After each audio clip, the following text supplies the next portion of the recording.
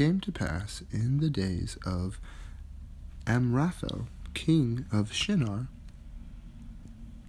Arioch, king of Elasar, Chedorlaomer, king of Elam, and Tidal, king of nations, that these made war with Bera, king of Sodom, and with Bersha, king of Gomorrah, Shinab, king of Admah, and Shemeber, king of Zeboim, and the king of Bela, which is Zor. All these were joined together in the vale of Siddim, which is the Salt Sea. 12 years they served Chedorlaomer,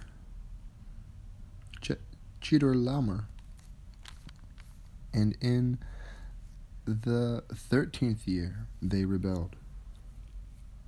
And in the 14th year came Chedorlaomer and the kings that were with him, and smote the Rephaims in Ashtaroth, Karnaim, and the Zuzims in Ham, and the Emims in Shaveh, Kiriathim,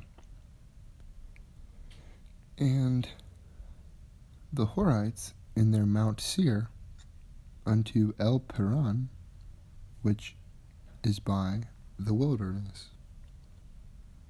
And they returned and came to En Misvat, which is Kadesh, and smote all the country of the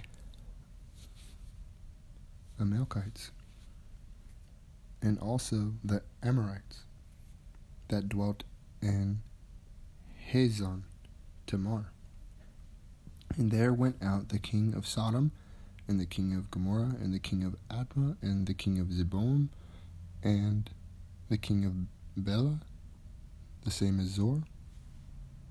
And they joined battle with them in the vale of Siddim, with Chedorlaomer, the king of Elam, and with Tidal, king of nations, and Amraphel, king of Shinar, and Arioch, king of Elasar, 4 kings with 5. And the vale of Siddim was full of slime pits. And the kings of Sodom and Gomorrah fled and fell there, and they that remained fled to the mountain. And they took all the goods of Sodom and Gomorrah, and all their victuals, and went their way. And they took Lot, Abram's brother's son, who dwelt in Sodom, and his goods, and departed. And there came one that had escaped, and told Abram, the Hebrew, for he dwelt in the plain of Mamre, the Amorite, brother of Eshcol, and brother of Aner. And these were confederate with Abram. And when Abram heard that his brother was taken captive, he armed his trained servants, born in his own house, 318, and pursued them unto Dan.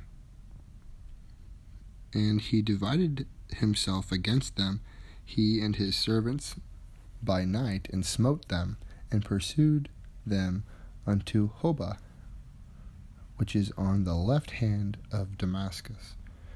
And he brought back all the goods, and also brought again his brother Lot, and his goods, and the women also, and the people.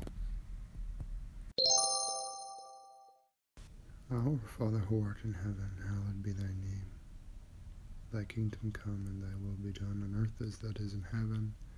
Give us this day our bread, and lead us not into temptation, and deliver us from evil. Forgive us our sins, for we have forgiven our debtors. Have us pray in the name of the Father, the Son, and the Holy Spirit. For thine is the kingdom, and the power, and the glory, forever and ever. Amen. Chapter 14, Genesis, is interesting, really interesting. There's this war going on between all these kings, and somehow Abram gets caught up in the middle of this stuff. These kings and rulers of many lands, and there is a legion of kings, and then there's a separate legion of kings, and they're not on the same team. They're against each other, and it's all in vain. We can know that it's all vanity. Those kings are the kings of vain kingdoms, and they are murderers. They're just killers, and they're willing to go to war and kill a bunch of other people, and they think their kingship is greater than the kingship of all others. Every one of them thinks they're better than the other one. And they end up man-stealing. They end up man-stealing Lot and others. And Abram is a good type. He goes after Lot. He will not reserve Lot to their decadence and their destruction.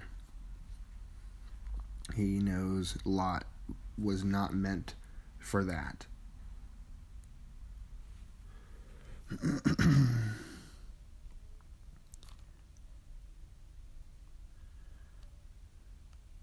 So Abram has some team players,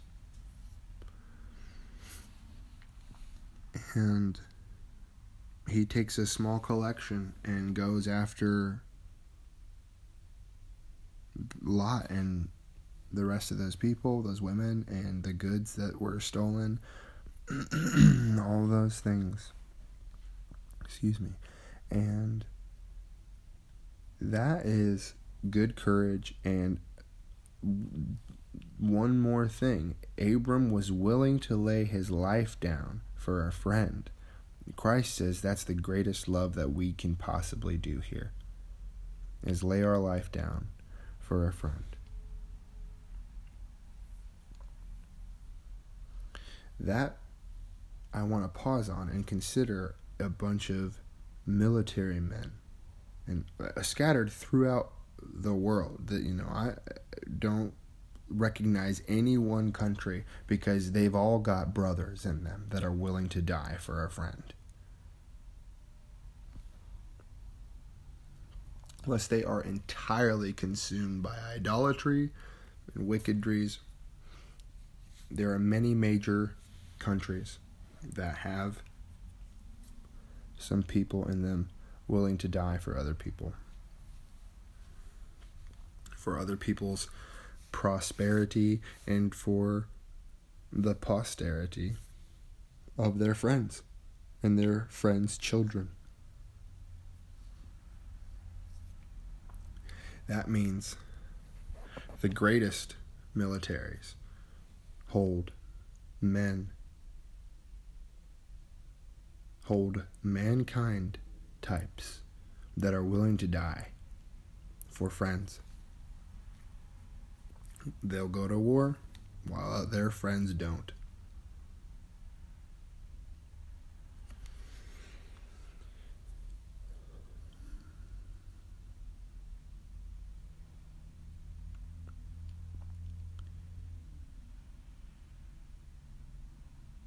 Abram has a promise made to him, and he could have been selfish and focused on that. but he couldn't even do the blessings that he had. He couldn't focus on the blessings that he had because there was a friend, a brother friend, a friendly brother that was in danger, and he wasn't going to stand for their filthiness. Abram is blessed. Abraham is a blessed individual.